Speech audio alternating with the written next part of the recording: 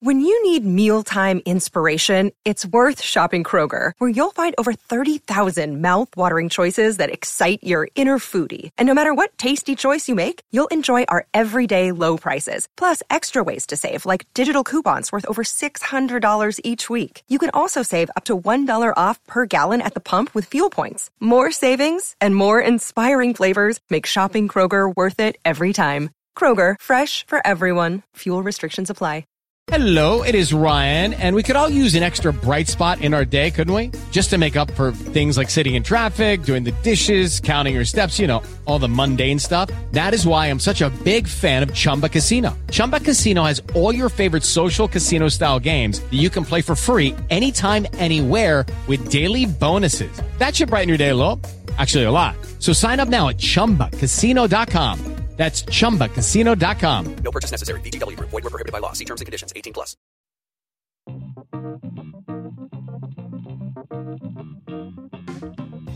Hey everybody, welcome to Barca Talk. Brian Henderson here. With me, as always, is my co-host Gabriel Quiroga. Brian, my Barca brother from a different brother and fellow Culés.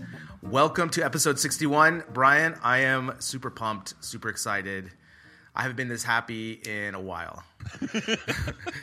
Is that what I felt like you paused a little longer between the first time saying my name and the second? I got a little nervous that you forgot my name. I did not forget your name. But I haven't forgotten. But it's just because you're so excited. I haven't been this football excited in a long time, you know? Like, we're rolling, baby. Like, what are you so excited about? What happened? So many things, you know? Like, we weren't able to talk last week fully about the Coutinho signing, but that's officially done. We got Mr. Yerry Mina officially signed. The fucking body killer himself, Arda Turan, left officially. And Real Madrid lost yesterday. I mean, can it get any better right now? We just need to win I don't think it could get... Yeah, no. and we're recording this first part right now before the game, but if they win the Anoeta, this is like a greatest weekend possibly ever. One of them, you know? Yeah. No, that's absolutely true. Yeah, so I'm sorry that I missed out on half of the show last week because... I mean, going into it, I didn't think it would be that big a deal. I thought, they're playing Levante. You know, it's not such a big deal. I can miss it. I was in New York City, and then it turned out to be such a good game, really exciting and really fun. And I sort of felt I was bummed out. I was bummed out that I couldn't chime in on a couple of things. Oh, and then of course Saturday night, I was already on my trip. I didn't have my gear. Coutinho signing goes through, so I couldn't participate in talking about that. So I want to play a little bit of catch up this week. But I just want to give a little shout out to the two dudes who I was watching that Levante match with at Smithfield Hall in Manhattan. We had Matthew, who was actually visiting from Nashville, and then Sebastian, who let me sit at his table. Very nice guy. And that's a really good spot. So if you're in the New York area, I mean, I don't know. I know it's not easy to get into the city and go into Manhattan if you're not already there. But it's just right there on 25th Street. It's not terribly inconvenient. It's a really good venue. They are very friendly to the supporting clubs. They have it sort of segregated. Yeah, they know which game they're going to show where. They're very good at Smithfield Hall, so I could highly recommend going to Smithfield Hall to watch a Barcelona match because the Peña is based there. You will find other fans, other culés there. Yeah, that's really cool. So you've already visited the San Francisco Peña, check. The New York Peña, check. So I think you should just go around and just do like a grassroots campaign here with all the Peñas in the U.S., you know? Kissing babies, you know, shaking hands and all that. So I think you should go to like Miami. Does Miami have a Peña? They just got their Peña like officially recognized. I don't know. I really want to go to Charlotte. Oh, that'd be good. You know, I think you should just go around. You know, Barca Talk 2018. You know, 4 more years. Yeah, the tour. Yeah, 4 more years. No, it was really fun. And, you know, normally I just watch the games here at home by myself. And that's how I can give each match such incisive analysis, like I normally do.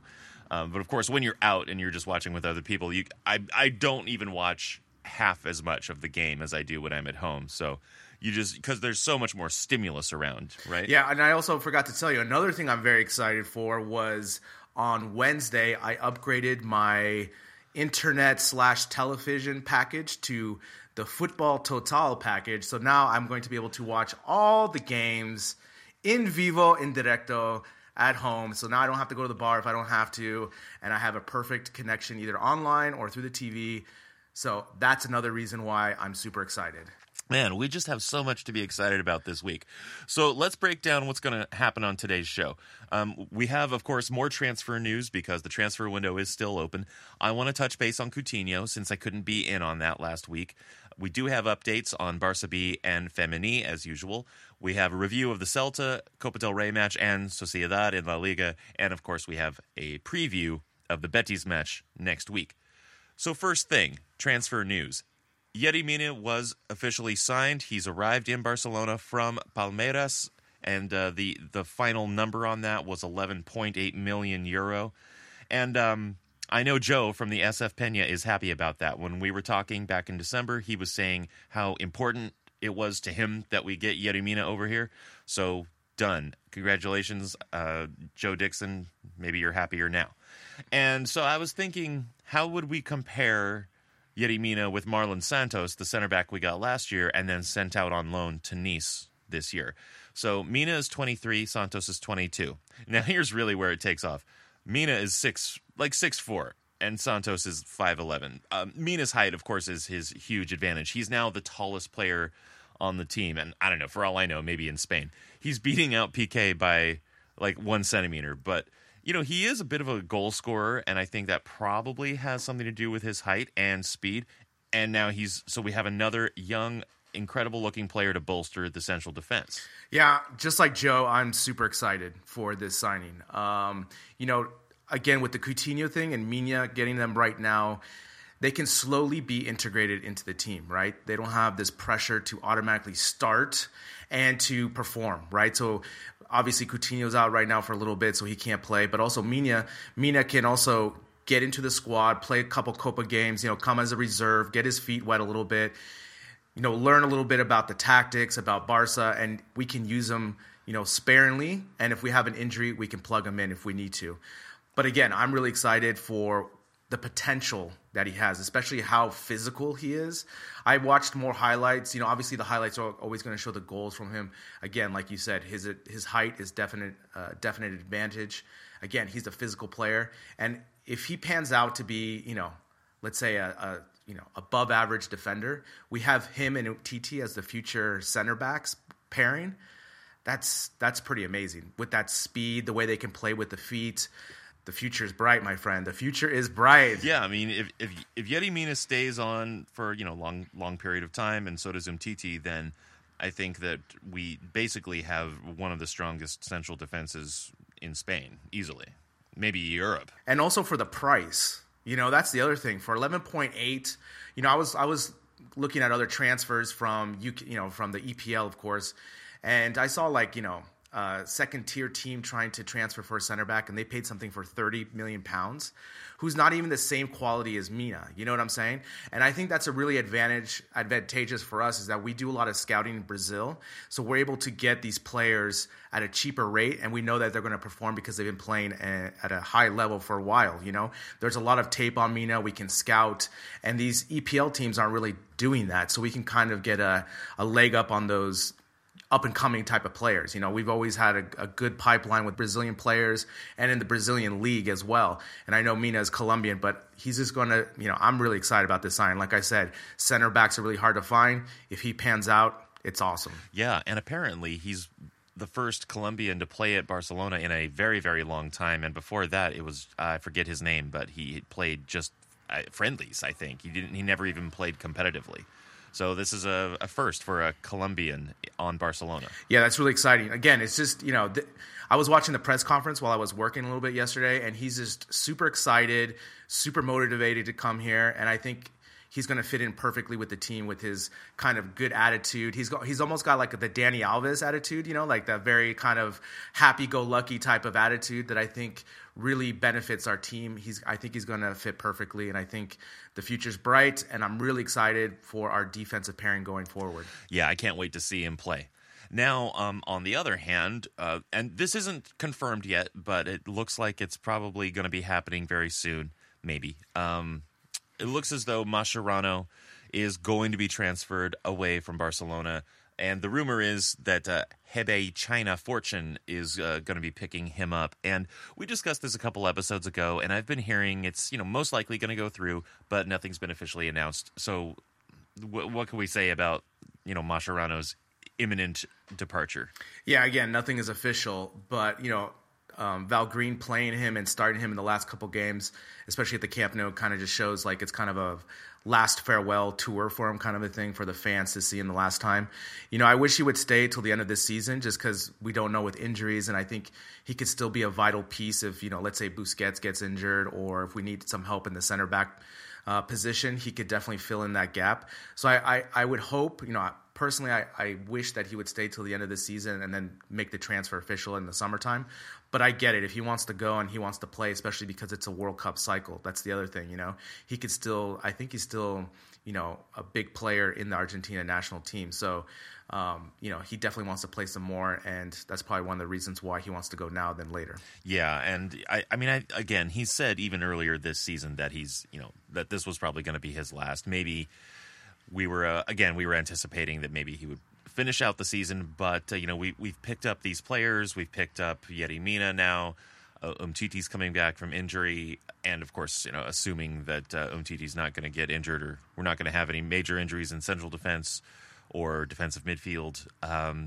Maybe Mascherano it's just time to let him go. And but again, he's been great. Maybe next week or the week after that, once something like this is official, maybe we'll do a full-on feature. I don't want to get too teary-eyed about it just yet. There's plenty of time for that in the future. One of the things we can't forget is that, he's one of the main English translators on the team, as we saw on the Victor Valdez video. So that's going to leave Piqué as like one of the only English translators. So, Mascherano will be missed. No, just kidding. He will be missed. Like we talked about in the last episode, he's the bulldog. He was a true team player, soldier, especially during the Pep era. So, it'll be sad to see him go, but as football goes, new players go, old players go, it's a revolving door of players. Yeah. Now, the other news, speaking of center backs, again, Monsieur Umtiti has been training with the squad, so hopefully he's going to be returning soon. The reports that I had seen were projecting he'd be available again around early February, but it looks like maybe he could be back sooner. He's already training with the squad. What do you think? Yeah, they're probably just going to ease him in too, right? Like he's just getting back into the rhythm of practice and just being with the team. Like I saw the picture today on Twitter where he was already training with the team. Not today, yesterday. And so that's definitely good news, but especially with Mina arriving, Vermaelen playing good, we don't have to rush him immediately, so that's really good news. But again, he's super vital for our Champions League run because he's our best defender, bar none. He's our best defender. Oh, yeah. But again, yeah, exactly. But again, Monsieur Umtiti, just, come back when you're 100% or close to it. We don't need you right away. With our lead in La Liga, he can take his time coming back to the team. Yeah, and it wasn't a terrible injury, and he wasn't out that long, so I don't anticipate that him getting back into the full swing of things will take terribly long, maybe just a couple of matches.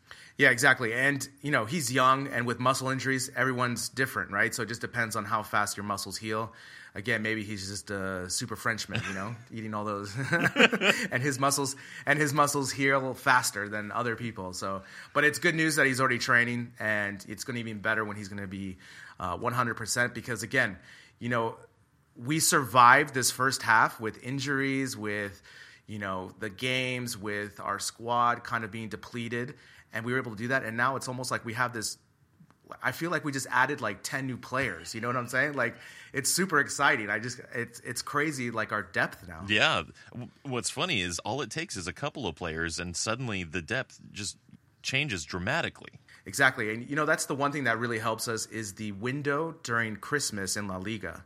Because since there's no games in that window, the players can kind of rest up, and it kind of gives it a nice push for the second half as compared to the EPL. Those teams played 3 games in 10 days or something like that during the Christmas break. It's crazy how they do that. They do that, it's a tradition with Boxing Day and all that. But again, I prefer La Liga the way they do it because it gives everyone a break. The fans, the teams, they get this nice little break. And again, with Barcelona not playing those games, Umtiti just gets those free weeks to recover, And so like I said, like with this transfer window where we added these players and Dembele coming back, it's like, man, I feel like we just added 10 players. Yeah, we're looking incredible. Okay, so last week you had the chance to, you didn't break the news, but, you had your commentary on it. And so we covered it last week, but since it happened while I was vacationing, I just want to revisit Coutinho's arrival because that's already adding more depth to the squad. And so a couple of things. So we picked up Coutinho. I heard that, or I read that Liverpool is offering a £50 voucher to anyone who purchased a Coutinho jersey. Yeah, that's pretty crazy. That's pretty unprecedented for a club to do that, I think what the voucher was for a Coutinho jersey that was bought for this season, right? But again, man, I'm super excited for this signing because it just provides that more depth in the midfield. It gives Iniesta rest. Coutinho can now ease into the team. He has like a free 6-month period to get into the team, especially since he's not playing in Champions League. He was able to watch the game against Celta, I think it's kind of the best of both worlds. I know he's not playing in Champions like we noted, but Iniesta is going to be super fresh, super ready, and he's going to be like Don Iniesta that we know.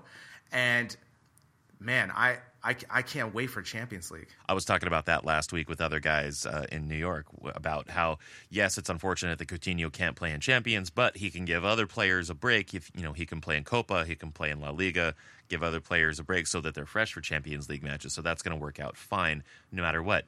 Now, okay, I want to bring just like a little bit of a storm cloud over this. He signed a 5.5-year deal, so I imagine he's obviously going to finish out this year. He'll probably do, a full season next year. Do you think he's going to really stay for the duration of the contract? It's a 5.5-year deal. Do you think he's really going to stay for the full 5.5 years or close to it? Because I don't know. I'm still feeling a little bit burned from Neymar leaving. I think it's different. I think they're totally different players. I think Neymar was looking to be the Ballon d'Or winner all the time. I think that's one of his main targets, and I think he wanted to be the man at a club, and so I think he was always looking to move on from Barcelona. Whereas I think Coutinho, from everything I read, of course, I'm a body language expert, so just from seeing, how he's reacting, I definitely think he's going to stay the whole time. I think Barcelona is a destination for him. I think he's going to be super happy with the situation, especially like when I was reading the reports, how Luis Suarez bought a house for him. I don't know if you saw this. No. Did you see this? I did not see this. No? So Luis Luis Suarez basically... Did you hear about this? I don't know. Did you hear it? So basically Luis Suarez bought a house for Coutinho and his family next to him and Messi because the house went up for sale. And is that crazy or what? So these players are already making these backroom deals already. Basically, this happened in November or October, something like this. And so Luis Suarez bought this house, and I already was watching Coutinho training in the sand pit the other day. Like Barcelona shot that video. Yeah. How can you not be super excited? Like he's a Brazilian, and he's already like in Barcelona, which is pretty close to being like Brazil type of climate and atmosphere. You know what I'm saying? Like, and over here he's training in sand. Like, that doesn't happen at Liverpool. Right. You know what I'm saying? And I think he's going to be super excited to be playing on this team, trying to win trophies. And, the sky's the limit. Like, I was talking to a friend of mine, Curtis, and Curtis kind of brought the same point that you said. Like, is he going to stay? And we were kind of discussing about this. And I just told him, look, man, I think Barcelona for Coutinho is his ultimate dream and destination as a football team. So I don't think he's going to leave. Okay, yeah, that makes a lot of sense. Yeah, and comparatively between Barcelona and Liverpool, Barcelona has the sand pit. I assume Liverpool has a mud pit. Exactly. But what's crazy is like more and more now in professional sports, players are making deals before the front offices are. So for example, Brian, I'm a Golden State Warriors fan, and we got Kevin Durant a couple of years ago, and how that all happened from the beginning was one of the players from the Warriors contacted Kevin Durant and asked him if he was interested in joining. And so this is kind of the same situation where Luis Suarez had been talking to him since August, about really trying to come to Barcelona. And when Luis Suarez bought the house for him, so basically in that neighborhood now is Messi, Coutinho, and Suarez. It's like, that's so funny. On. And also, wasn't it the same kind of deal with Paulinho? Exactly. So these players now have more control of their kind of football careers. And I think Coutinho was always trying to come to Barcelona. And again, when we saw all the transfer details of how he had to give up some money to come, you don't do that unless you're really serious about staying here long term. Yeah. And he's at the perfect age where he's going to stay 5 years. And again, if you're a Brazilian and you come to Barcelona, it's a perfect, seamless, fit. Plus, he's got Paulinho there now. He's got friends in Luis Suarez. It can't be better drawn up for him, Yeah, so if he needs to borrow, a cup of sugar, he's got Suarez, he's got Messi just 2 doors down. Exactly. Hey, go get some sugar from Messi. Isn't that crazy? Their kids are just going to be friends, and they're just like, hey, Tio Messi, Oh, man. It's crazy. That is crazy. Well, F those kids. Okay, so you've put my mind at ease a little bit more. I think you make a lot of good points. So looking forward to not only see Coutinho start playing for right now in the short term, but also to see him continue to play and develop as a Barcelona player long term. Again, I think it just comes to personality. Like Neymar, I don't know if you saw over the weekend what he did, where he put the shoe on his head after he scored a goal. More and more, I'm really starting to get detached from Neymar because he's so much into marketing himself and all these things. He scores a goal, puts a shoe on his head like a seal, like a seal with the ball, so that he can perfectly show the Nike logo swoosh on his boot. You know what I'm saying? Coutinho's not this type of player. Everything I've seen, read, heard, kind of thing, it's like Coutinho's a harder working player. He's a midfielder, and he's more team oriented, and I think that's why he's going to stay. So, Brian, ease your mind. I'm pretty sure he's going to stay for 5 years. Yeah. Okay, good. Thank you for thanks for just like you always do. I get nervous about something and you talk me down. It's a good relationship we have going on here. I'm like your Barcelona life coach. Yeah, basically. All right, and our last bit of news, Arda Turan has been loaned out to Başakşehir for the remainder of the season and 2 more. So that 2.5-year loan deal effectively runs out the remainder of Turan's contract with Barcelona. And I assume that once the loan is up, Barcelona will simply not renew his contract, and then he'll be free to do whatever he wants after that, although they do still have control of his contract until the end of the loan. I mean, this is probably the best news of the window, right? That we were able to finally get rid of Turan, right, with his wage, and just a player that ultimately could not fit into Val Green's plans and really hasn't done anything since he came to Barcelona. He should have really stayed at Atletico. I think he fit well into Simeone's plans, but obviously, I can't fault him for taking the chance to come to Barcelona, but ultimately he just didn't perform and just didn't live up to his potential could have been. And yeah, he's going back to Turkey, and really great job on the board to find someone to take him for this amount of money. I know, seriously. And, when he first came over, I was thinking, oh, that's actually a pretty good buy. He looks really good at Atletico. And then he had some good performances early on, but ever since Val Green came in, he just does not seem to be at all interested in using him. So it's good to unload any player who, even when they're healthy, your manager doesn't want to use. Yeah, it's a good point. But when he first came, I had mixed feelings about it because I just didn't know where he was going to play, and that to me, where was he going to play? Midfield. He played a little bit of attacking in the 4-3-3, but again, he just wasn't super fast. He wasn't super talented where we could find a place for him. And at times he was like the Iniesta sub for a little bit, but again, he doesn't have, an eighth of the skill of Iniesta. So I'm glad to see him go. I'm glad to see that the board were able to find a team to take him off our hands. Yeah, and now I can't actually figure out who is going to be paying Turan's wages. I assume it's Başakşehir, but they will also pay Barca in variables depending upon appearances, goals, those kinds of performance metric sorts of things. They're not paying a fee to Barca to get the loan or anything. So it's actually a pretty square deal, I guess. Yeah, it sounds like it. And also, Turan's going to get a lot of playing time, and he is a good player, and especially he'll probably shine in the Turkish league. And, again, he's just trying to get some more playing time. And, he wore out his welcome in Barcelona. As, I've noticed on Twitter and everything that all Culés were fed up with him and they wanted him to move on. Yeah, I don't think there's a single Culé out there. Well, maybe a single one. Who knows? if there's any Kool-Aid listening who's really feeling like, no, Arda, don't go. Please let us know. Yeah, and also if you need to dispose of a body, he's available. He's your man. Yeah, he's got the gloves, he's got the jacket. But I mean, again, ultimately, it's good for him. It's good for us. It's really good for everybody because he doesn't want to just be sitting on the bench, or not even sitting on the bench. He doesn't want to be sitting at home or in the stands during every game. He wants to get out and play. You know, he's a footballer, and we want to have players who Val Green is going to play. Exactly, and you know, this basically concludes one of the best transfer windows this board has ever had. To get rid of Thuram, get Coutinho, Mina.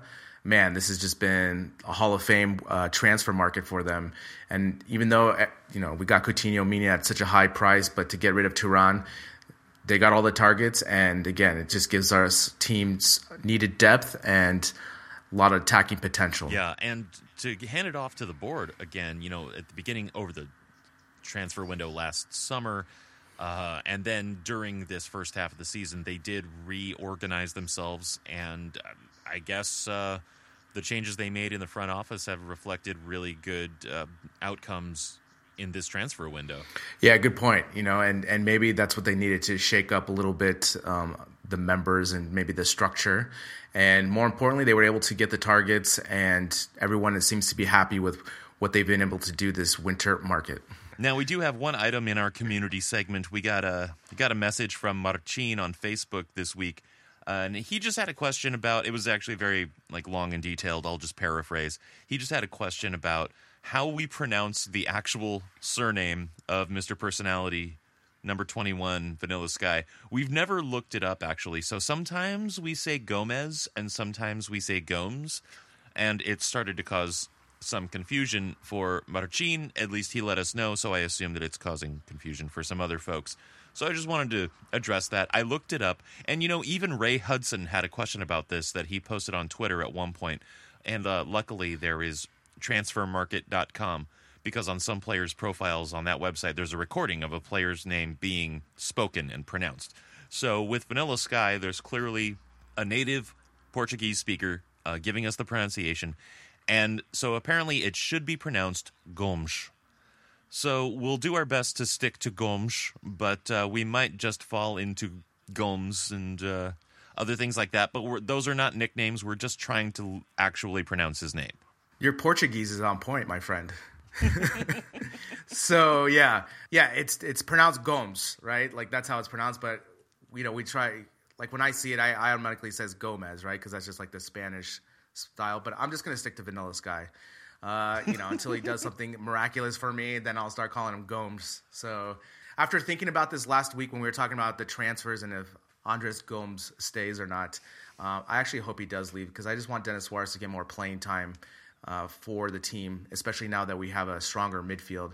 I want Denis Suarez to develop more, and I kind of want to see Andres Gomes leave. Yeah, and I mean, there's such different kinds of players, right? I mean, Denis Suarez can dribble. He can pass really well. He's good on the ball. But he's not as tall or strong as Gomes. So depending upon what you're looking for. But like you said, we've added some strength. We've added some height into the midfield. So now that might actually create the opportunity for Denis Suarez to get more time on the pitch. And it seems like Val Green is always choosing between those two. So I would agree that, personally, my own preferences would be to allow Gomes to go to another club where he's going to play even more. He's going to be more important at some other club. Let him get more playing time, and that allows Denis Suarez to get more playing time for us. Exactly, because Denis Suarez is young. He has a lot of potential. He could be a future starting midfielder for Barcelona in the years to come. So I think this is important, and I would rather see Andres Gomes leave just because of also his salary too. He's an expensive wage player as well. And, he probably wants to play more, especially, again, it's all about the World Cup this summer. These players want to get more playing time, so they get selected for their national team. And I think the rumors I've seen, he wants to leave and get more of that playing time. All right, well, thanks, Marcin. Hope that helped out. One of our favorite things about doing this podcast is getting you, the listeners, involved with it. If there's something about FC Barcelona you want us to talk about, let us know by going to barcatalk.net and find the contact page, or use any of our social media channels. And if you like what we're doing here, consider sending some money our way. We don't do special episodes just for patrons or anything like that. Everything we make is free to listen to. But if you do feel like you want to help out the show, go to barcatalk.net and click on the support tab at the top of the page. Thanks. Now, next up, let's talk about Barca B. They're not. It's not going well. It's not going well for Barca B in the second division. They lost 1-0 to Valladolid in the Mini Estadi on Saturday. Judging just from the highlights, which is of course all I can see, it looked like Barca actually were dominating the ball and the match. Had lots of good chances. Arnaiz was playing in this match again. He was looking very good. They just couldn't convert their chances into goals. Valladolid got the one goal on a nice floating cross and headed shot. It was a very good play, nothing against them. But Barca B is now edging into the very bottom of the table, 19th place out of 22. They only have 21 points. So that's what's going on with Barca B in the past. In the future, on the 21st of January, they're going to be going to the Canary Islands to play Tenerife. And, I was just looking at the Canaries on a map, and I had forgotten, or maybe I never knew, just how far away from mainland Spain the Canary Islands are. It's like Spanish Morocco. Yeah, it's Africa, right? It's like, that's why everyone goes there during December and so forth, because the weather is always great there and the beaches are spectacular and it's cheap. I would like to go down there because I've had friends tell me that it's an amazing area to go check out. So, but yeah, when you look on the map, you kind of forget where it's located. But yeah, it's pretty much Africa, and it's like close to the equator. It's like right on the equator almost. Yeah, well, so back to Barca B, we've been talking all season long about how all we really hope for from them is that they can stay in the second division, and they just need to get a win here, a draw there. Well, mostly draws, which is what they've been doing. They've drawn more than anything so far this season. But with this loss, and we're only about halfway through the season, of course. What do you think? How would you put their odds at this point of them actually staying in the second division for next year? Well, I'm the eternal optimist, so I think they will stay up. And I also think that, especially when the weather gets better as well, I think they'll be able to have more scoring chances, and I think their possession game will dominate a little bit more. I think right now, especially here in Madrid, with the weather, it's been more rainy, cold, and it doesn't suit Barca's B style, They've had to really weather the storm with their defense, which is not that great. It's okay, but it's not this, what they can really hang their hat on. But I am the eternal optimist. I think they will stay up, and I think, especially when the weather gets better, especially with more, they just need to win a couple times at home, which I think is very, possible and attainable. So I think they will stay up. I think, but barely. Maybe like the fourth to last team, right. Barely hanging on to, you know what I'm saying? But I think just with the weather changing and, Barca B has great talent on the team, it's just a matter of putting it together for a couple victories and, I think they'll stay up. But like I said, like the fourth to last place team, Right. They'll be the last team to not be relegated. Exactly. And like you said, so often these guys are boys playing against men in the second division. Exactly, and when I was looking at the highlights from the match from last week, these against Zaragoza, I think it was, if I remember correctly. These guys, they're just getting these goals through set plays, and I didn't get a chance to watch the highlights of this match, but if they dominated the play and they were able to convert chances, down the line, they will be able to convert, hopefully, and then that'll be enough to keep them up in Segundo B.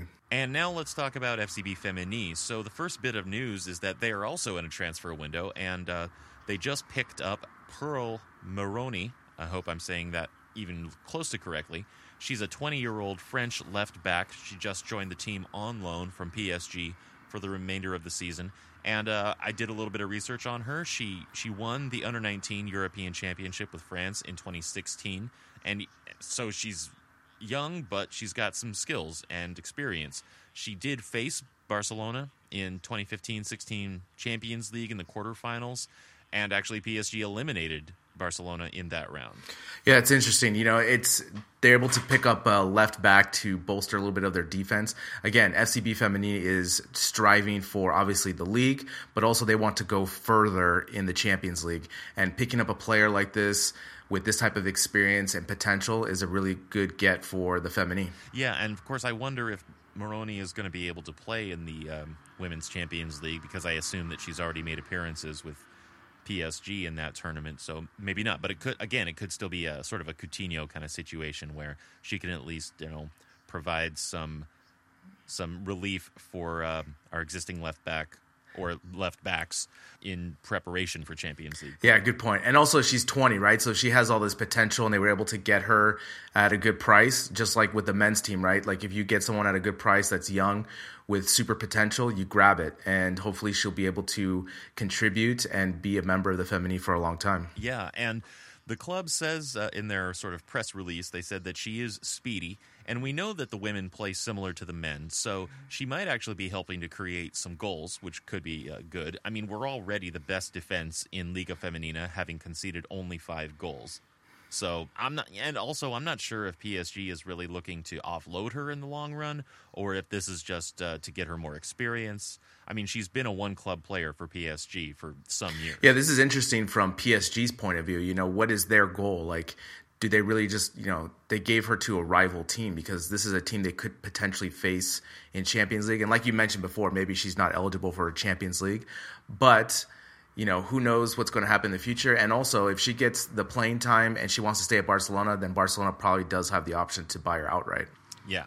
So we'll see how she performs for the women. Now, the match that the women had, they beat Zaragoza 2-0 at home with goals from Vicky Losada and Andressa Alves. And, Zaragoza, they're in last place in the Liga Femenina.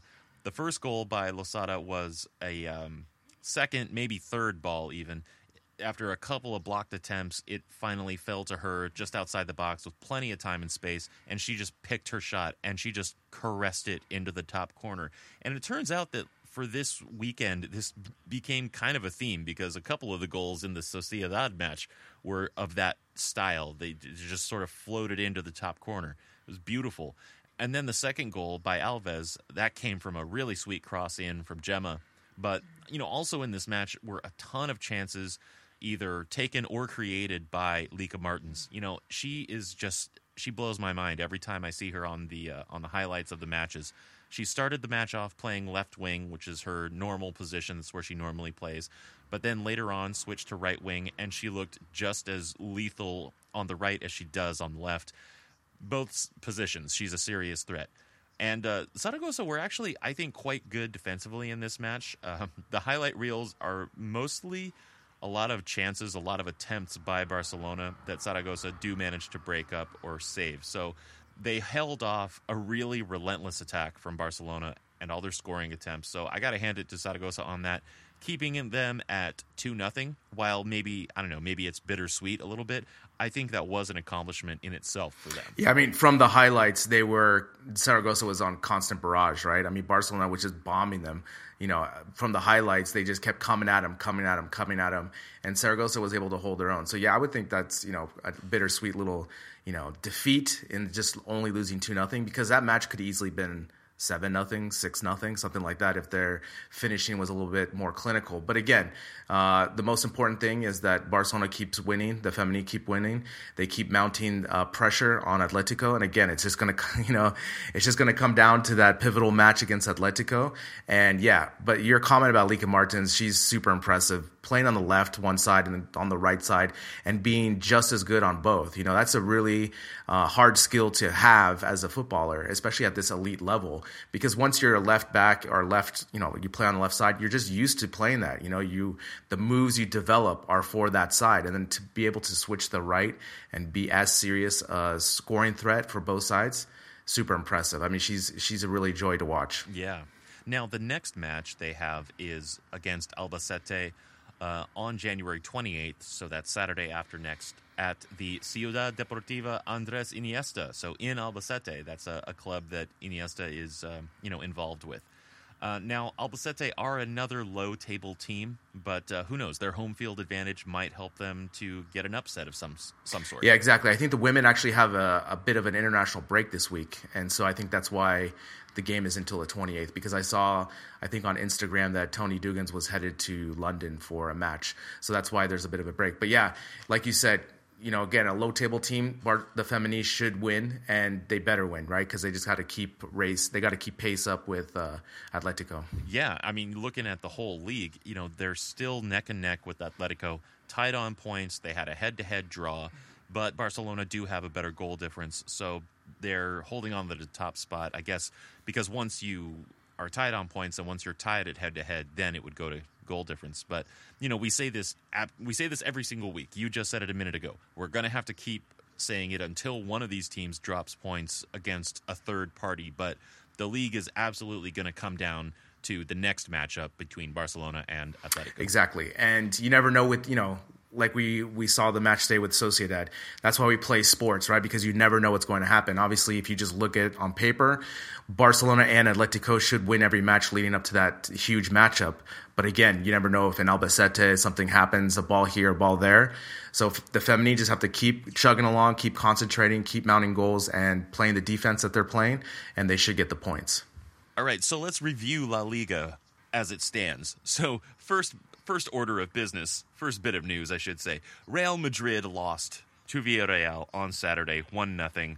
Real are stuck at 32 points. This was amazing because, like we were talking earlier, I was at the gym while this game was going on, and at my gym they play Real Madrid TV.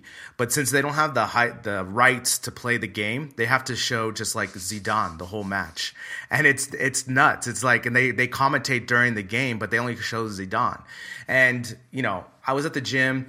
Villarreal scores this absolute golazo that we're going to talk about in a second. But I received all these WhatsApp from my friends, and so I had to go. I rushed to the Real Madrid TV screen to see Zidane's reaction, and he just looked perplexed, lost. I don't know, dead in his eyes. I don't know.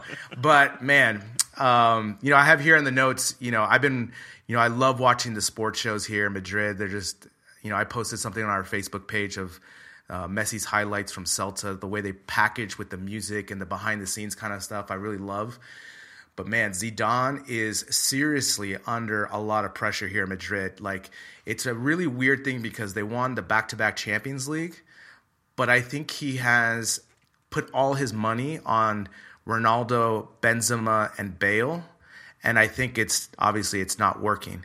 And yeah, yesterday's game here in Madrid was really cold here in Madrid, rainy. It wasn't cold enough for snow, but it was almost like that half hail snow type of weather. Oh, yeah. And I don't know if you saw the highlights, Brian, but that pitch yesterday looked awful. Like, as a player, I hated playing in those type of games where it's really, really cold. You don't want to head the ball. You just want to go home, and Madrid just didn't look like into it. What can you say about that goal? Did you see that goal? Oh, yeah. I was watching the game when it happened. And oh, my God. Well, I mean, I was more preoccupied by the question of whether the first ball in was, if the player was offside, and maybe he was, but he wasn't called offside, so the play is good.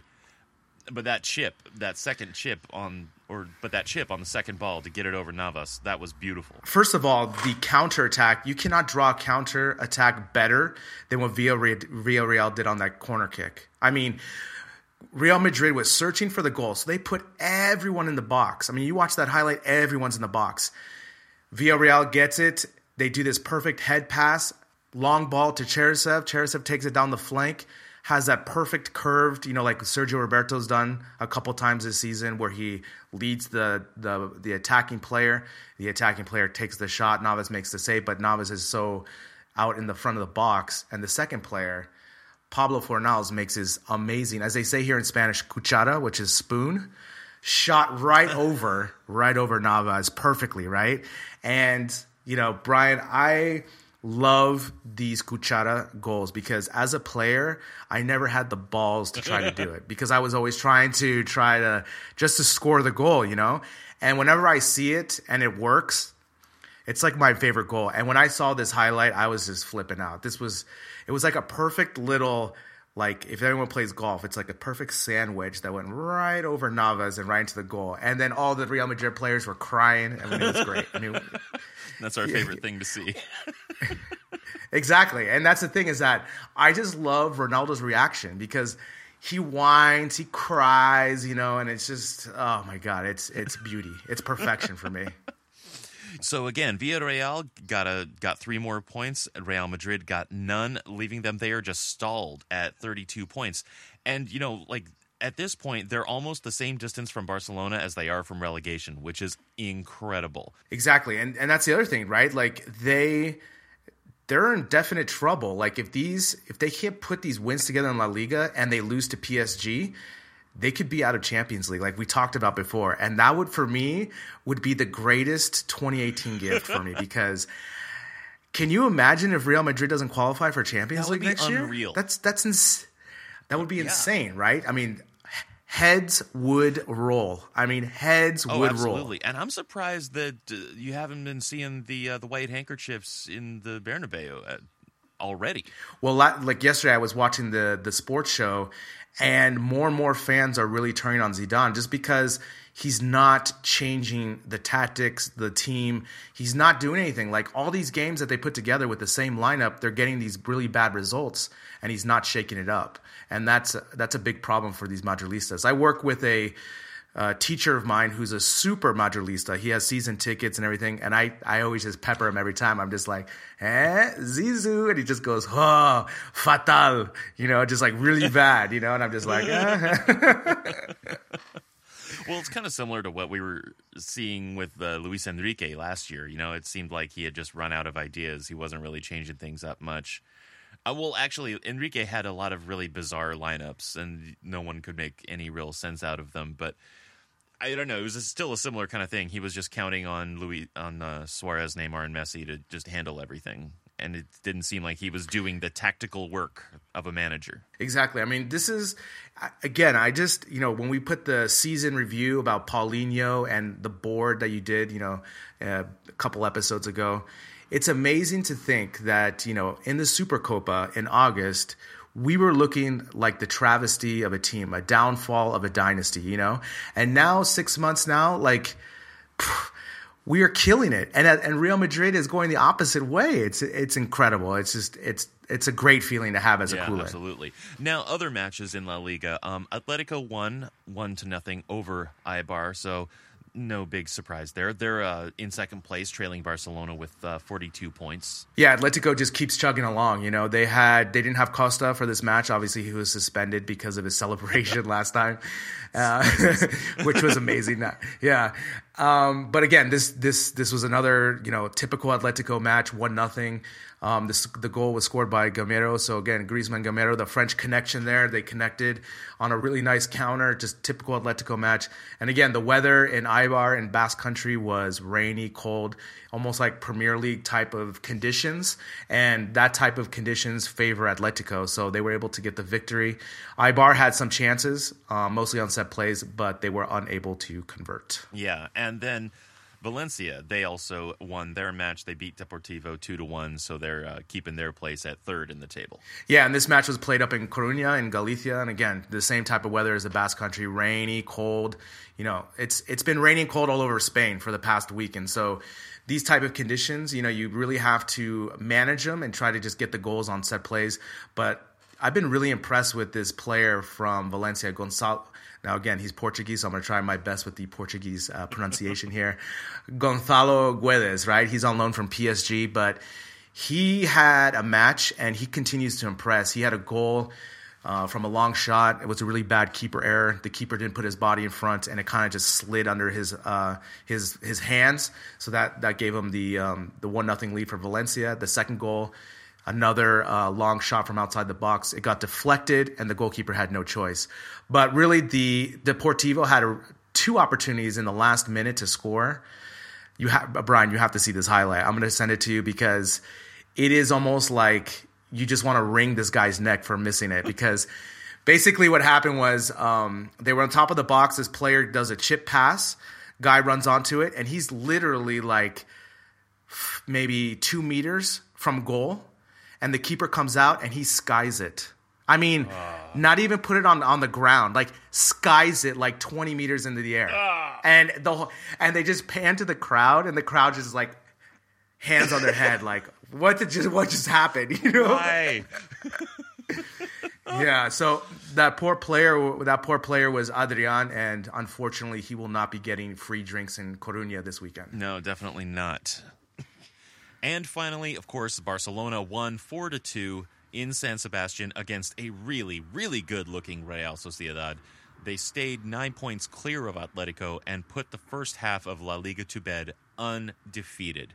So we'll pick up on this in more detail in the match review segment, but just first thing, looking at the whole landscape of the league table, have you seen a lead like this in recent years? No, I mean, especially even with the Pep years, we still had Mourinho's Real Madrid that was still neck and neck with us, because they were still beating the other teams as well. So it's super impressive. Val Green has really taken the helm of this ship and just, undefeated. That's incredible, with all the tough matches we've had, the injuries, just everything surrounding the club this last 6 months, and to stay undefeated is just super impressive. One of my favorite things about this is apparently Toni Kroos of Real Madrid yesterday tweeted 16 points, right? Like to kind of motivate a mount to come back and stuff. So today, obviously after the victory in the Anoeta, people have been retweeting or tweeting at him now with 19 points. So that that is the most beautiful thing. So 19 points, separates us with Real Madrid. Unbelievable. And also just the point lead that we have with Atletico and the rest of the La Liga, just impressive.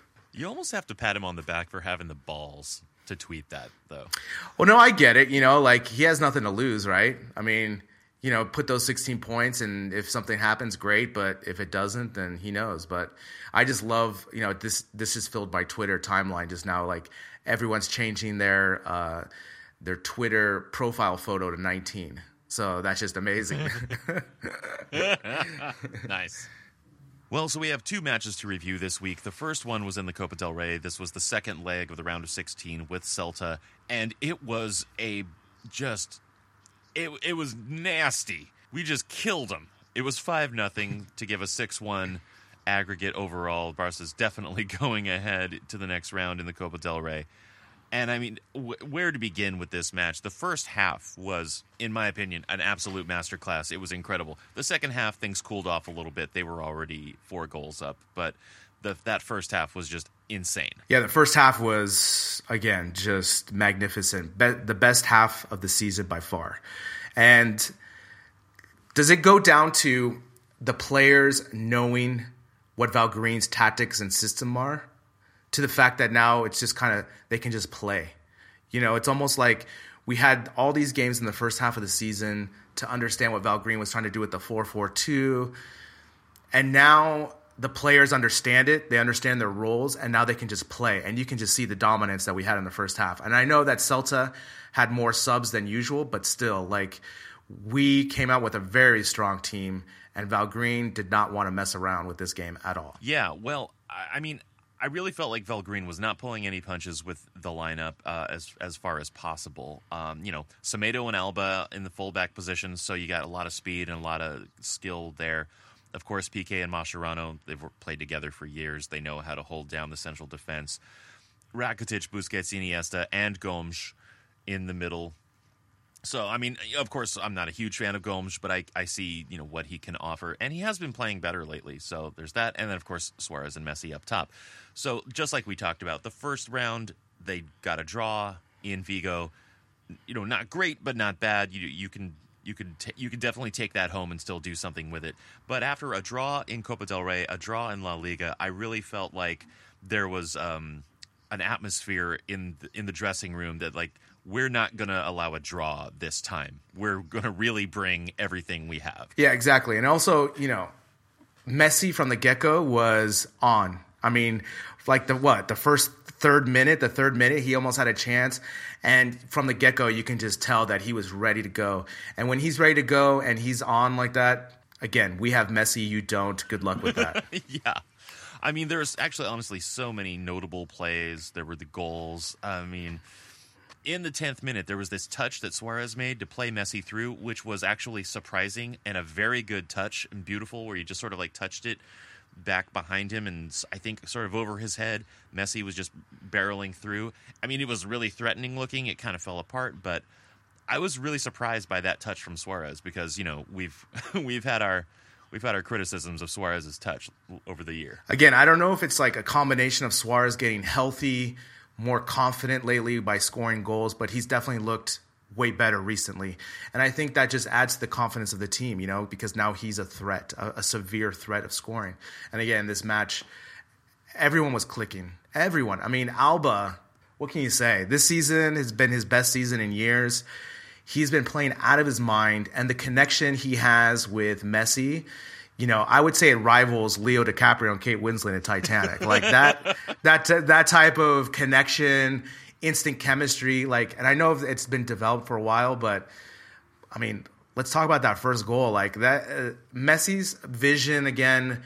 He sees everything. He knows exactly where Alba's going to be, and of course, Alba just puts the ball perfectly for Messi. And Messi, I mean, it's just incredible how Messi just continues to score and yeah, I mean, it's just as a player, the way he's technical with his ability to hit the ball.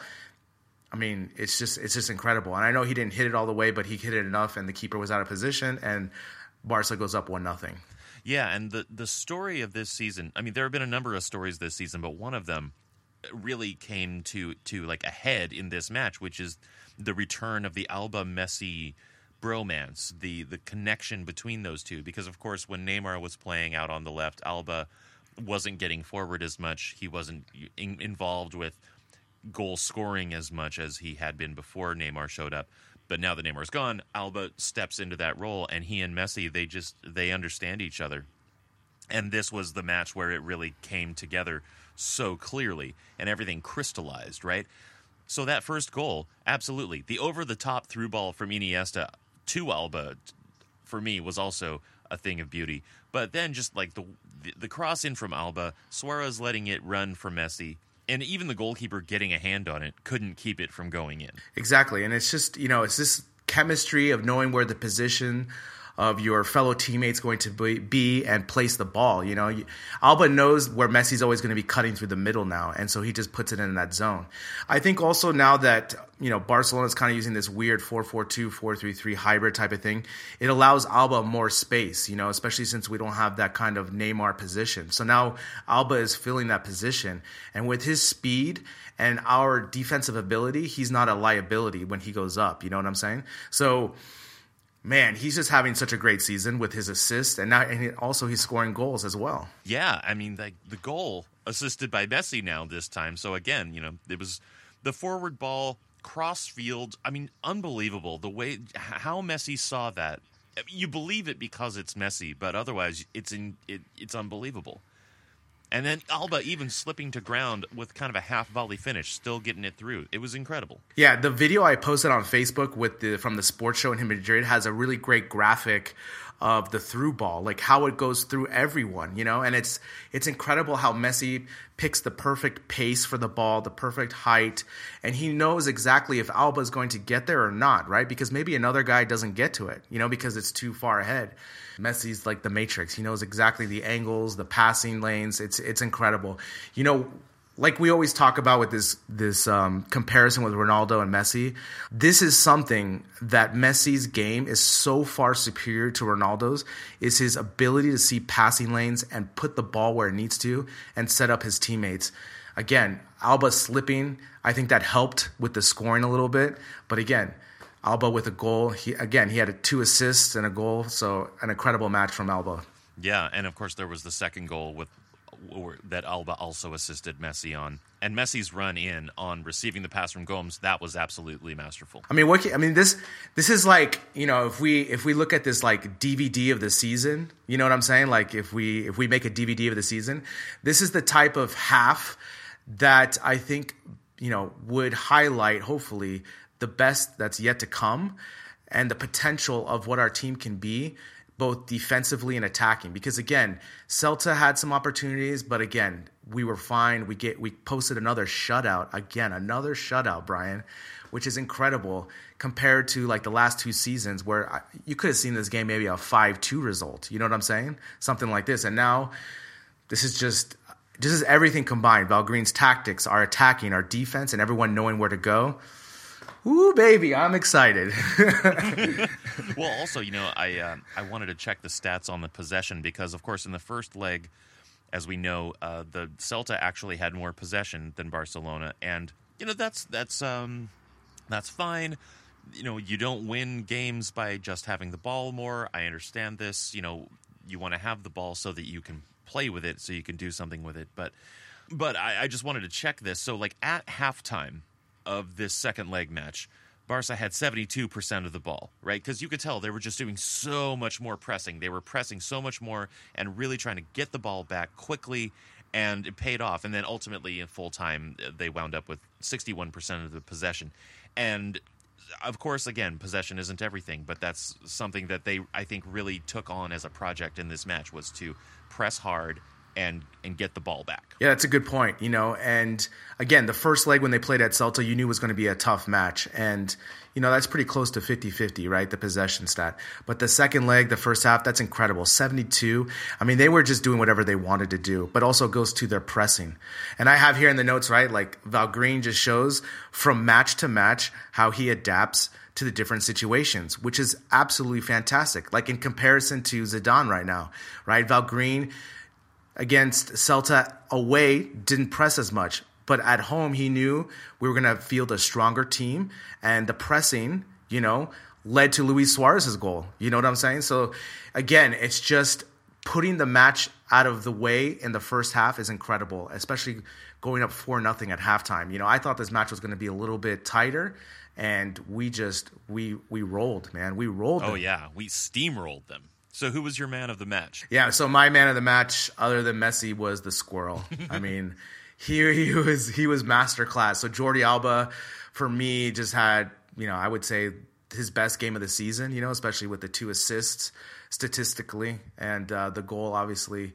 But he was all over. I went onto the fcbarcelona.com to look at the statistics and his heat map. Woo, it was red hot, man. Red hot on that left flank, man. And there was just like steam trails left or chemtrails left over there, just he was all over. And like we talked about, him and Messi just having that undeniable connection, better than DiCaprio and Winslet in Titanic. And statistically, I mean, he was involved in a lot of plays. He had 112 touches, 95 total passes, 88% passing accuracy. And of all the duels that came his way, he won all of them. So, I mean, how can you argue with that, right? Like that's masterclass left back, playing against Celta in the Copa del Rey match. And for me, that was just very impressive. I mean, what can you say about the little squirrel this season? No, absolutely. I mean, aside from Messi, Alba really was the man in this match. So you've got him. I would pick him too as my man of the match, honestly. But just for the sake of conversation, let's also talk about Dembele, right? Because he came on for Messi in the 59th minute. And he is really starting to light things up. If we look only at results in this match, he did send in the corner kick that Rakitic put away for the 5th goal. He was also involved in the play that got the corner the minute before that. So there was that. But there's that earlier on, there was that dribble that he made downfield. He wound up taking the shot, and it was blocked. And maybe, that dribble was a little bit, or his attempt to score was a little selfish. He did have an easy pass somewhere else, but the dribble was fun to watch and to see how he moves to avoid defenders. I mean, in his first couple games earlier in the season, before his injury, he seemed, I don't know, maybe a little nervous, and then he got injured. And now, having played some minutes where he was still kind of getting back into the swing of things, this was the first time I think we really saw what this kid is capable of. And not only is he effective, but he is really fun to watch. I'm really enjoying watching Dembele play. Yeah. What can you say about that move that he did where he passed it to himself through the guy's legs? I mean, what? Yeah. Maybe I just didn't realize that he had these moves upon moves upon moves type of thing, But yeah, how can you not get excited? And this was just he only played 20 minutes, if that. Yeah, 30. I mean, yeah, he came in and everyone was super excited to see him, especially to see the moves that he did. Man, he kind of, and I know this is like, this is not like, I'm not trying to make a hot take here, but he reminded me a little bit of Thierry Henry, like the way he kind of floats with the ball, and the way he kind of attacks the defender reminds me a lot of Henry back when he was in Arsenal. Like the way he kind of darts in and then takes it outside. And yeah, I mean, again, this is like we just got a new player in the winter transfer window. We have Dembele, and this guy's only 20. What is he? 21 years old. 21. Yeah. Yeah, 21 years old. The way Val Green is going to, slowly put him into the matches and get more playing time for him, he's just going to get more confidence. And it's going to be really exciting with him there, with your boy Sergio Roberto over there, with Messi. It's just going to be, the defense won't know who to cover or where to go. Yeah, and he's just so fun to watch. I'm loving it. So there's that. Yeah, I think it's a good choice for your man of the match because, again, he was super exciting. The only thing that was missing was for him to score a goal, and everyone was trying for him to, wanting him to score the goal. It'll come, and I'm pretty sure he's going to have some spectacular goals in his CV going forward for Barcelona. Oh yeah, absolutely. And I don't know, I'm not sure if he's officially my man of the match for this. I think I would still have to go with Alba. I just wanted to talk about him also. He's on the rise. His stock is going up for sure. I mean, yeah, look at our team now. It's like we can do a 4-4-2, a 4-3-3, a 6-6-3-2-1. I don't know. It's just like we have all this depth now and flexibility. Going forward, these other teams won't know what Val Green preferences are, because he can change. And that gives us a distinct advantage going forward, especially in the Champions League run that's coming up. Yes, the champions. My favorite song, Yeah, that's right. And, I thought that this Celta match was impressive, but the Sociedad match, the league match on Sunday, we're recording now just after the match has ended. And I got to say, that was incredible to me. It really was. They came back from a 2-0 deficit to win 4-2, and I mean we're gonna go through all of it, but just an incredible display from Barcelona. So first off, the lineup. Let's just talk about the lineup. It pretty much didn't pull any punches. Semedo was not in the squad at all. He had tonsillitis, so Sergio Roberto pretty much knew he was going to be playing the full 90 and right back. Gomes, Rakitic, Biscuits, and Pauly in the midfield. Messi, Suarez up front. And, of course, the big guys, Vermaelen and Piqué in the center. And, of course, the Squirrel on left back. So the lineup not pulling any punches at all. Yeah, and when I was on Twitter before the game, seeing the lineup, everyone was commenting, we're going a little bit more conservative, especially knowing how difficult it is to play in the Anoeta. The only thing I didn't like from the get-go was the Gomes starting because, if we have Pauly there, we kind of already have the brawn up there. We already have the physicality of there. We kind of need another, midfielder that can hold the ball, make good passes, make good decisions, and that's not really in Gomes' game, right? So from the get-go, I was nervous just because with Pauly there and Rakitic, Rakitic is a solid midfielder, but he doesn't, when I think of him, I'd rather have Sergio Roberto in the midfield, you know what I'm saying, between the two. So I would have rather had even Denis Suarez start. I think that would have been a really interesting dynamic with him in there. But again, he picked Gomes, and as people noted on Twitter, does Gomes have nude photos of Val Green or something? Why? How did he get the start? But yeah. So those were the comments on Twitter, and that was the big surprise for me was Gomes getting the start. Yeah, and another notable omission from the squad again was no Deulofeu. Deuces not in the squad. So the rumors I've seen are connecting Deuces with Napoli at this point. Yeah. Again, this is just Val Green not having faith in Deuces, and it just looks like the rumors are going to be true that Deuces will be finding an Italian team to play for the second half of the season. Yeah, well, much like the Arda Turan situation, that's probably better for everyone because then Deuces will play more. We won't have him on our wage sheet and everything. Everyone wins. Exactly. He gets some playing time, and more importantly, if we can get rid of that wage as well, all the better. Now, there are a couple of really notable things about this match, the Sociedad match. So, Barcelona have not won at the Anoeta in more than a decade, right? Since Ronaldinho was on the team. Is that correct? Yeah, that's correct. And it just goes to show that this is just a place that Barcelona just has, a super difficult time playing. And it's just the weather, the way Sociedad plays them. Again, like I mentioned earlier, Sociedad treats this like their Super Bowl. So they really get up for this match, especially at the Anoeta. They know they have a really distinct home field advantage. And, more than 5 games in a row that Barcelona have not won, that's more than a streak, And so that was more than 10 matches. And so, again, Sociedad always plays them tough. Ever since I've been here in Spain, I've always remembered these games as always being tough. And, again, this game was no different from the start. Yeah, and this Sociedad team, man, they looked really fierce because, they're led by Eusebio Sacristan, a former Cruyff Dream Team player. Yeah, and like I mentioned too, this type of field, right, with the slick conditions, the rain, it suits Sociedad. They're built for this type of weather, whereas Barcelona is not, right? We're not built for this slick type of surface. Obviously, we can adapt to it eventually, but you can just see Sociedad was like, they were almost like ice skating out there. You know what I'm saying? They were so comfortable on the ball. They were passing perfectly. They had the perfect crosses going in, and it just looked like we were sleepwalking out there. But Sociedad, they took it to us in the first 20 minutes. I mean, they had so many opportunities, and again, it just looked like.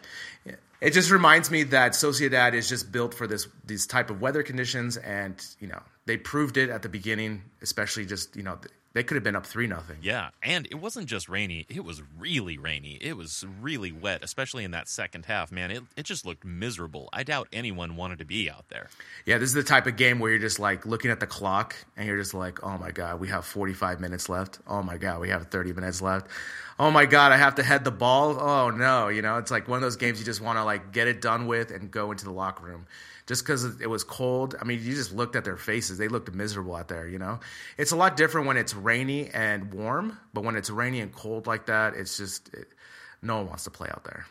All right, so let's get into some of our favorite plays of this match. I mean, the game had a lot of goals, but it also had a lot of other plays that I was interested in. But let's focus in on the goals, right? So, of course, the first one in the 11th minute was from Sociedad.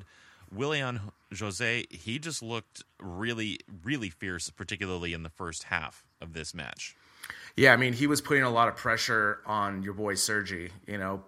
Sergi, I don't know if he wasn't used to man marking him or PK wasn't marking him as well in the first half, but he was shaking free a lot, especially on those headers. And on this goal, Sergi kind of didn't feel his back. He didn't feel that there was someone behind him. He went with PK to kind of double cover the guy in the middle, and then Willian José had the open header, and he made the best of his chance. And also Ter Stegen almost made a save, which was crazy on that. But Willian José made a nice header. But really, for me, it was the cross. It was just such a beautiful cross. It skipped over everyone, landed perfectly to Willian José, who was wide open for that split second, and he made the best of his chance. Yeah, and I mean, from the angle that we had watching it on TV, it seemed like a really deceptive cross. It really looked like it was going to fall more in the center, but it just sort of floated a little bit further for Willian José. And this is the type of game where you maybe, at the beginning of the match, Eusebio as the manager of Sociedad's like, we just have to put these crosses in there often and see what happens if we get lucky with one. And because from the get-go, they were just crossing left and right and left and right. And, we were getting mixed up, because of just with the conditions and their tactics of trying to cross, and they were able to get the first goal of the match. Yeah, well, and the second goal in the 34th minute. I mean, I got to say, I've had my eye sort of peripherally on Sergio Canales for a long time because he was coming up right when I first started watching football in 2010, and he was playing for Real Madrid, but I still had kind of an eye on him. I thought he looked really good. And, his career, he's had some injury problems that didn't quite go the way that he would have hoped, I'm sure. But, in recent years, he's, I think, done really well at Sociedad. And they were just tearing Barcelona apart in front of goal in that first half. So he got a really good run in, essentially on pretty much totally open, and then his shot took that little deflection and it went in. Yeah, I mean, in the first, I want to say like 30 to 35 minutes, Sociedad found a lot of gaps between Barca's defense and midfield, and they were slow to cover. Busquets kind of looked a little slow. Rakitic, especially Gomes on that left side, they just looked slow, right? And Sociedad was able to exploit those. And on that second goal, that's what happened. They got a nice through ball. Canales came through, and it got a deflection off Sergi. Again, Sergi was a little bit late on the play. But again, just really good build-up from Sociedad from the beginning. And again, like we said, they came swinging. They came with the uppercuts to try to knock us out, sooner than later. But again, this is a 10-round fight, right? So you gotta keep the jabs and you gotta keep the hooks. You can't just keep doing uppercuts. And I have this great quote from Twitter right here from Gen FCB. We were chatting during the match, and I was kind of like, oh gosh, 2-0. This is going to be really hard to come back from. But again, the team didn't panic. The quote that this person has from Twitter is just, Valverde's match management has been excellent throughout the season. People say teams look like their coaches. I think that applies here. His Barca, don't panic, don't rush. If things aren't going well, they know they'll find a solution. Impeccable first half of the Liga season. So, again, I was nervous just because 2-0 is such a, it's not insurmountable, but it was not looking good. And when we got the next goal from Pauly's big toe, I was starting to feel pretty good, because getting that goal back right before half, like we were chatting, as long as we can get to halftime with like a 2-1 and not concede any more goals, I thought we were going to be able to turn it around. Yeah, and what's really crazy though is, knowing that how hard it is for Barcelona to win in the Anoeta at all, let alone come back from a 2-goal deficit. I was just as nervous as you, but I think I totally agree with Gen FCB. She knows what's up. Valverde is the man. We totally have faith in him. And sure enough, we got that first goal, 39-minute with Pauly. And what's great about it is that Suarez stayed onside, got a really good ball in from Alba, and then Suarez just crossed it to Pauly, doing what he does, making his box-to-box runs, following the play all the way down, and he was just in the open space. And again, his big toe was the difference maker, as it often is. Exactly. And he, it's almost like a basketball move where he kept the defender on his back and didn't let the defender do anything. He was able to use his leg, stride, slide, and use his toe to get the goal, and the defender had no opportunity because Pauly's so big and physical. So a really great play by Pauly. But again, once we got that goal, all of a sudden I was like, okay, I think we're going to be okay. As long as we get to halftime, I think Val Green will be able to make the adjustments and close those gaps between the defense and the midfield, and we might have a chance. But I don't know if you were listening to the BN feed, so was I, that Phil Shane said that it had been 88 years or something since Barcelona was able to come back from a 2-0 deficit or something. So not only did we have this curse recently, but it's like a lifetime curse of trying to come back. However, we get to halftime 2-1, and Val Green just makes the necessary adjustments again, and we come out on fire, basically. Yeah, and I mean, of course, there's still another entire half of the league schedule to play. So, of course, we don't want to jinx anything. But so far, for a first half of the league, this has been historic. Exactly, and it just goes back to as we talked about, your love for the 4-3-3, you're nostalgic for the 4-3-3, but we've seen that we've had to adapt with the players that we use in certain situations. We started with the 4-4-2 today, and Val Green was able to make the adjustments at halftime again. We were calm. We figured out what Sociedad was doing. And basically the second half of the game, Sociedad really had few opportunities to score, and we were able to lock them down. Yeah, and this is actually a match I would point to for anyone who thinks that Barcelona has to play a 4-3-3 to stay true to its philosophy. I would show them this match. Did they at any moment not look like Barcelona? Yeah, I mean, that's the thing, right? I mean, the problem is with our midfield today, we were unable to possess the ball. Like you have here at the halftime, Real Sociedad had the possession of 53% to 47%. So again, that just means that there was a lot of back and forth. But you expect that in this type of match because of the weather, right? That's just what's going to happen. But again, it's how we make those adjustments at halftime. And I was curious to see if he was going to make any substitutions, especially to see if he was going to take Gomes out sooner than later, but he didn't. He went with the same lineup, but he just tightened it up and gave them some better information, and they were able to come out, and we were able to score a goal in the 50th minute, which was incredible goal. Oh, God, yes, it was. Now, as far as the possession stats go, even at full time, it still wound up being pretty much 50-50. And like even shots on target, it was like 6-5 in Sociedad's favor. So on every statistical angle, it was a very, very close match. And of course, as far as the scoreline goes, it was touch and go, but we wound up in the second half really, really coming back. And that 50-minute goal by Suarez, I mean, Sergi starts the play to Messi out to Suarez, and the finish, I can't even understand that finish. It was absolute perfection, He stalled his run. He checked his run to make sure he would be onside for the ball from Messi. But then he just floated it into the top corner. It was so clinical and perfect. Yeah, I mean, and he was almost offside, right? But Messi saw him and didn't give him the pass. Again, Messi knows everything on the field, right? So he's like, yeah, Suarez is offside right now. I'm not going to pass him the ball. But when he passed it, this is almost like playground football, like where you just hit that shot like that, hoping that it's going to go in, and if it goes in, great.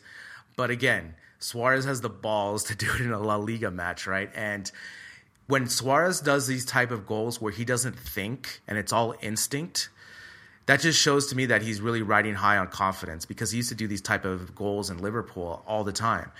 And so this goal was just an absolute golazo. Yeah, Megan was in the other room doing some things. She comes in. She's like, did something happen? Because I let out a scream when it happened. And she's like, did something good happen? I'm like, oh, golazo. And she's like, is that a player? I'm like, no, that's a kind of goal. I mean, it was a super golazo because, to open your hips like that, especially in these conditions, the way he was able to angle it, and the keeper was not expecting it at all. And that's the thing, right? The keeper was just flat-footed and just was like, oh, if that goes in, oh, good. It's in. It's 2-2. Yeah, exactly. Now, the next goal, also from Suarez, so he got 2 goals today. I mean, it was a bad clearance by Rulli, the goalkeeper, but then a really great header by Tommy V. Not just a clearance header, but a really directed header. And Suarez, again, onside. Messi was more central, but in an offside position. Suarez was out left, but onside. And he went into the space, he saw it, and he was there to poach. Yeah, I mean, it was a really great clearance kind of pass header from Vermaelen. Again, Vermaelen he had another solid game today, playing solid. Again, he's just growing in confidence. And that header it had super pace on it, and Suarez was able to poach it, and he used Messi as a decoy because the keeper thought he was going to pass it to Messi, which opened the near post, and Suarez just hit it, and it was just... As soon as he hit that goal, I was just like, we're winning this match. Like, I knew, because obviously we were winning, but at the same time, I was like, I could just see the tide changing. You know what I'm saying? Like, as soon as Suarez hit his first goal, the way we were playing, the way we kind of shored up those holes from the defense to the midfield, I knew we were going to have a shot at winning, at least getting a point when we tied the game. But when he scored the third goal with that poacher's goal, it was just, I knew we really had a great shot of coming back and getting this victory. Yeah, I felt much better at that moment. And then the last goal, Messi's goal in the 85th minute on the free kick. I mean, Rulli didn't even move. It swung in like a guided missile, the way it cleared the jumping wall, and then again floated into the top corner. And that's what I said. That's the theme of this weekend. These shots that just float into the top corner. We've seen 3 of them this weekend. One from Suarez, one from Messi, and then one from Vicky Losada in the Femení match. Yeah, I mean, this thing, I mean, where do we start? Like I tweeted out, we have Messi and you don't. Get over it. Like, it's the best. And the other thing, too, I want him to kind of do now is when he does, especially in this moment, right, he scores his goal. It's, like you said, a guided missile. The conditions that he did it, like the way he got the top spin over the wall, and it wasn't like it was a close-range shot either. You would think the keeper would be able to react to see the ball, but it just kind of – I saw like 6 different – not 6, but maybe 4 different angles of this goal, and it's just crazy. The ball just comes out of nowhere, right, and it's top corner. I want him to start doing – I don't know if you remember when Vince Carter won the slam dunk contest. This is kind of going back, but he did kind of like this "it's over" like gesture. You know what I'm saying? Like, because Vince Carter basically got a 50 on this dunk that was ridiculous. And so when he finished the dunk, he just turns to the camera and he just like does, it's over. So I wish Messi would just do that, because as soon as he hit that, that was game, set, Guillermo. That was over. We got the game. We break the curse. 19 points over Madrid. Perfect season so far. Unreal. Yeah, that would be a nice gesture for him to make. But he's a humble man. He wouldn't do such a thing. I know, but it would still be awesome to do that. It would be. All right, well let's finish this up with man of the match. Who's your man of the match? I mean, we both have the same man of the match. It's Suarez. But I have here in my notes, right? I had Andres Gomes. False. Yeah. I mean, Andres. First of all, let's talk about. Can I just really quick? Andres Gomes.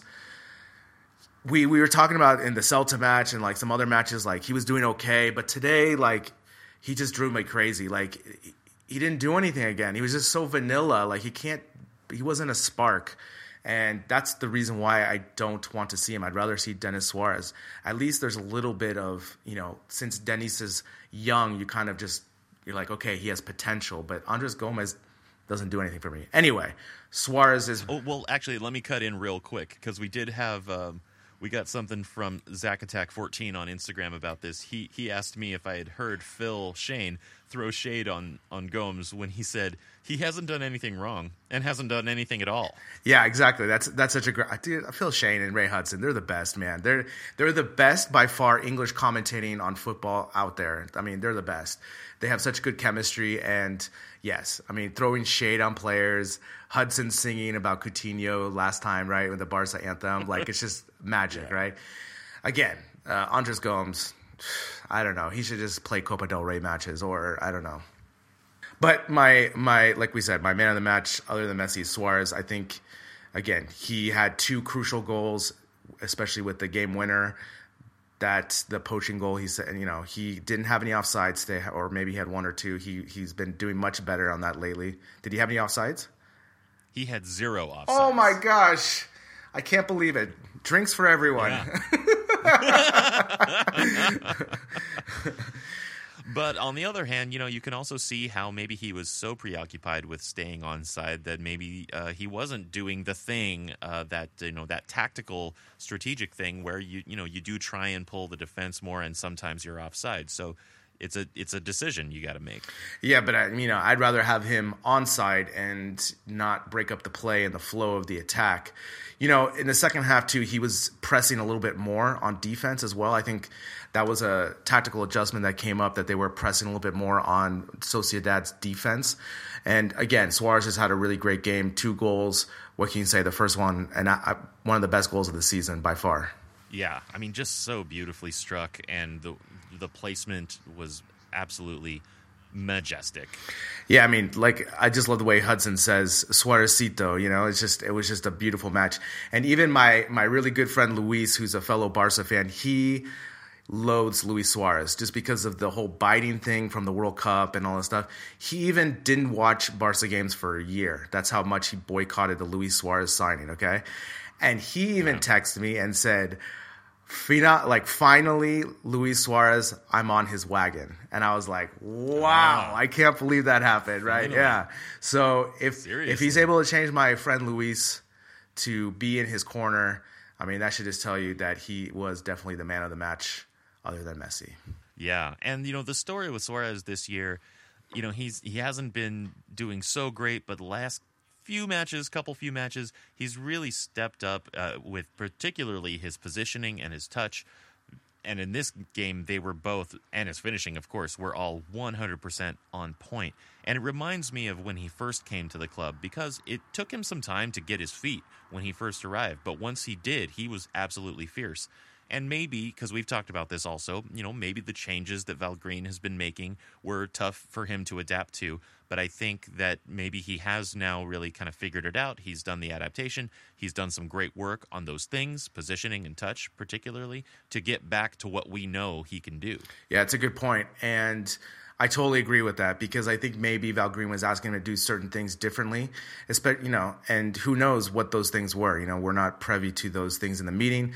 But again, Suarez is back on form, and he's been back on form for the last couple weeks, leading into the Clásico, and that's just going to help us. When Messi and Suarez are clicking like that, and then we have a contribution from Pauly's big toe, I mean, look out world, right? Like, here we come.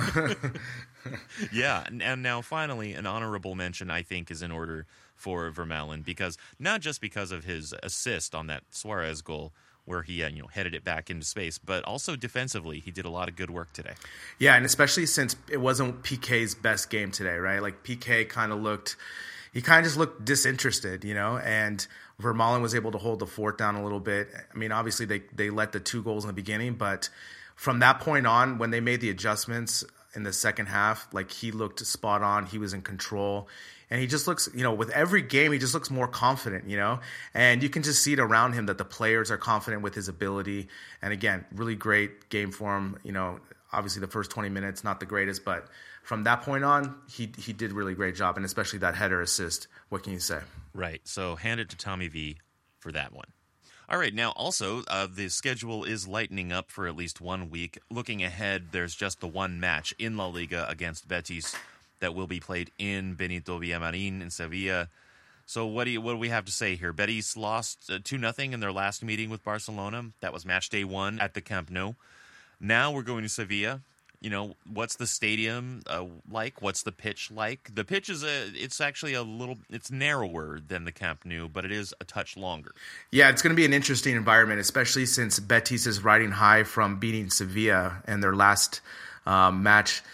Betis was kind of Sevilla's kind of, redheaded stepchild, like they were always getting beaten down, and Betis had a really big victory against them. It was quite funny because in the news here, there's a famous player in Betis, Joaquin, who's been on the team forever, and they were interviewing him after the match, and he's like, if any player comes home before 5 a.m., they are getting off the team. So that's how big of a deal. Yeah. So that's how big of a deal the Sevillan derby was for Betis. Betis is a very average team, right? Like they're right in the middle of the table. They'll have a couple victories there, but they're definitely tough at home. And they have a really strong home crowd. And especially they'll be up for this match against Barcelona because, again, this is going to be like their Super Bowl. They'll be up for it. Again, we'll see what happens. Going forward now, I have complete confidence with Valgrind's lineups, especially away from home. He goes more defensive, and so that'll keep us in matches and not give these early goals as much. But I see here you are interested in seeing Teo for Betis. Yeah, well, I mean, whenever we do our previews, we like to talk about a player to watch, and the one I'm going to be watching myself is Teo because he used to play for Barca. But he's really not the team's biggest threat on goal or anything. He's had 3 goals, made 3 assists in over 1,000 minutes played. But their top scorer, Sanabria, has 7 goals. He would be someone else to watch. But I'm going to be looking at Teo, assuming he plays. Yeah, assuming he plays.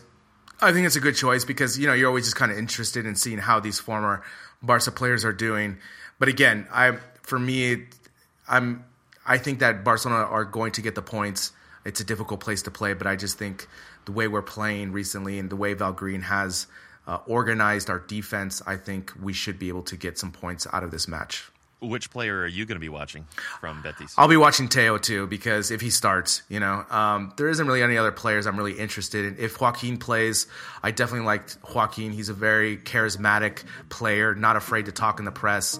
And so I'll be watching him, Joaquin, if he plays. But more importantly, Teo, I think, as well.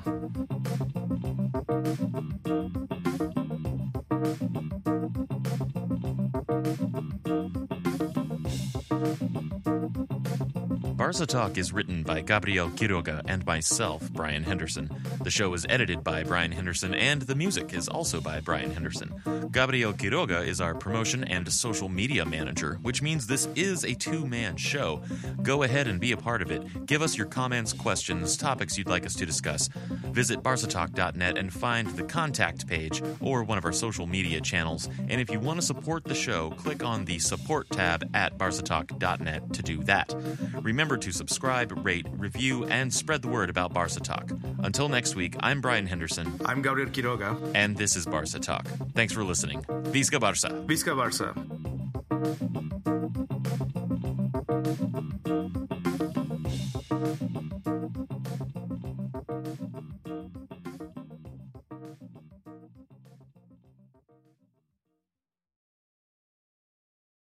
Sports Social Podcast Network.